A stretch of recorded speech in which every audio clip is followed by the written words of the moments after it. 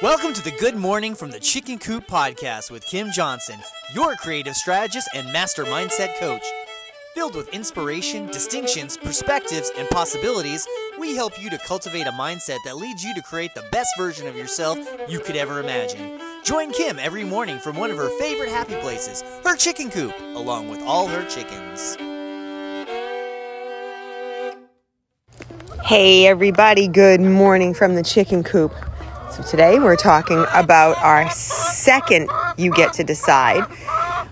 And today is all about the story. So often what happens, once you have your perspective, you create a story. And that story obviously is from that perspective because it's whatever emotion is driving, that's what's going to do it. That's what's going to give you that wholeheartedly. You've got that emotion, you've got that tied in, you're most likely still stuck in that emotion, and you are going to stay there. And then you tell a story about that, and then that story starts to drive everything. And you know what's interesting about stories? They tend to morph over time. Just like humankind is built around stories and storytelling by the fires, and that's how we learn. The best learning in the world is done through stories because we can remember them easier. Facts get very muddled, and often the stories are what stick with us. So it's incredibly important to recognize that the quality of the story you're telling yourself about a situation, about yourself, whatever it might be, is going to stick with you. Make no mistake about it. And if you start to tell a really crappy story, you are going to have a really, really tough time, because I guarantee you over time that story is going to morph. And it's going to get more and more and more convoluted.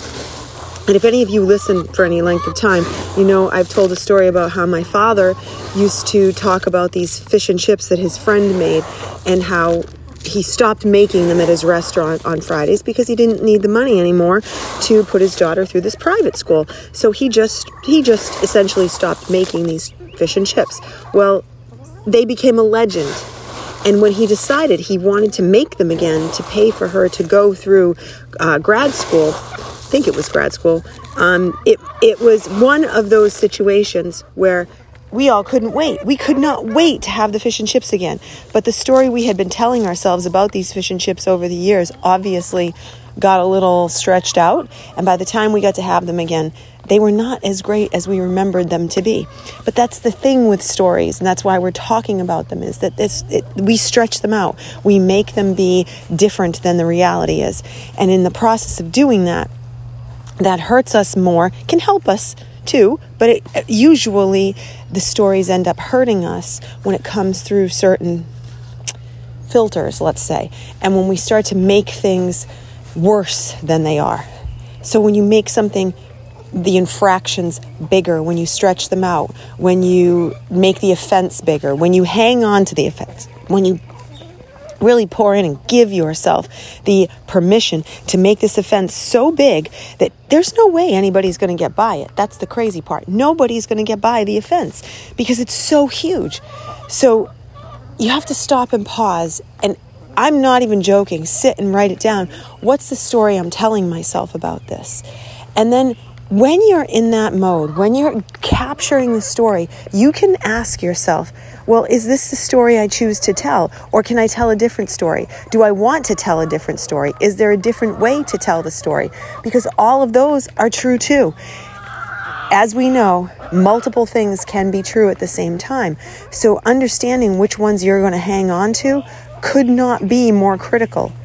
And in the sense of deciding what that story is going to be, I promise you, you will get upset. I promise you, it will be irritating. I promise you, you will get frustrated, because that's the nature of this. It is just very, very, very complex and complicated to look at yourself and recognize these things. And it's worth every bit of the tedious journey that it sometimes can be, because then you have ultimate control over your emotions, what you think, how you feel. Other than that, you're letting other people take over for you. So the story, go look at the story, write it down, decide how you want it to go, what it's going to mean to you.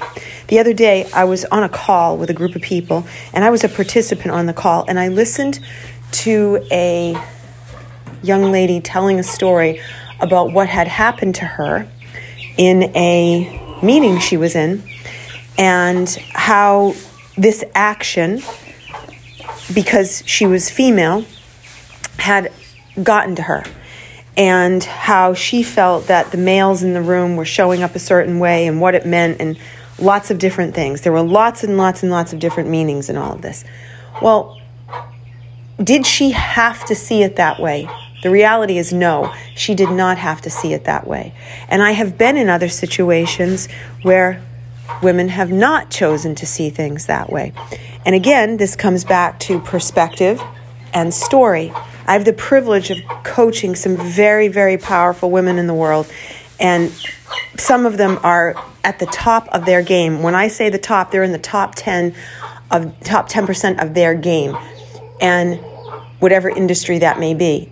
And I will tell you, they don't take that perspective when they're presented with it. They take a completely opposite approach, because they're going to walk into it and they're not going to let somebody make them feel marginalized because they're a female or for whatever other reason. They decide what the stories mean to them. So the powerful part in this is you have the control. You just have to assume it and take it and decide what you want it to mean. So you sit down, you write it on a piece of paper. What did this mean to me as it is? And write it out. Put the angry stuff on there, and then make the decision to say, okay, what else could it mean?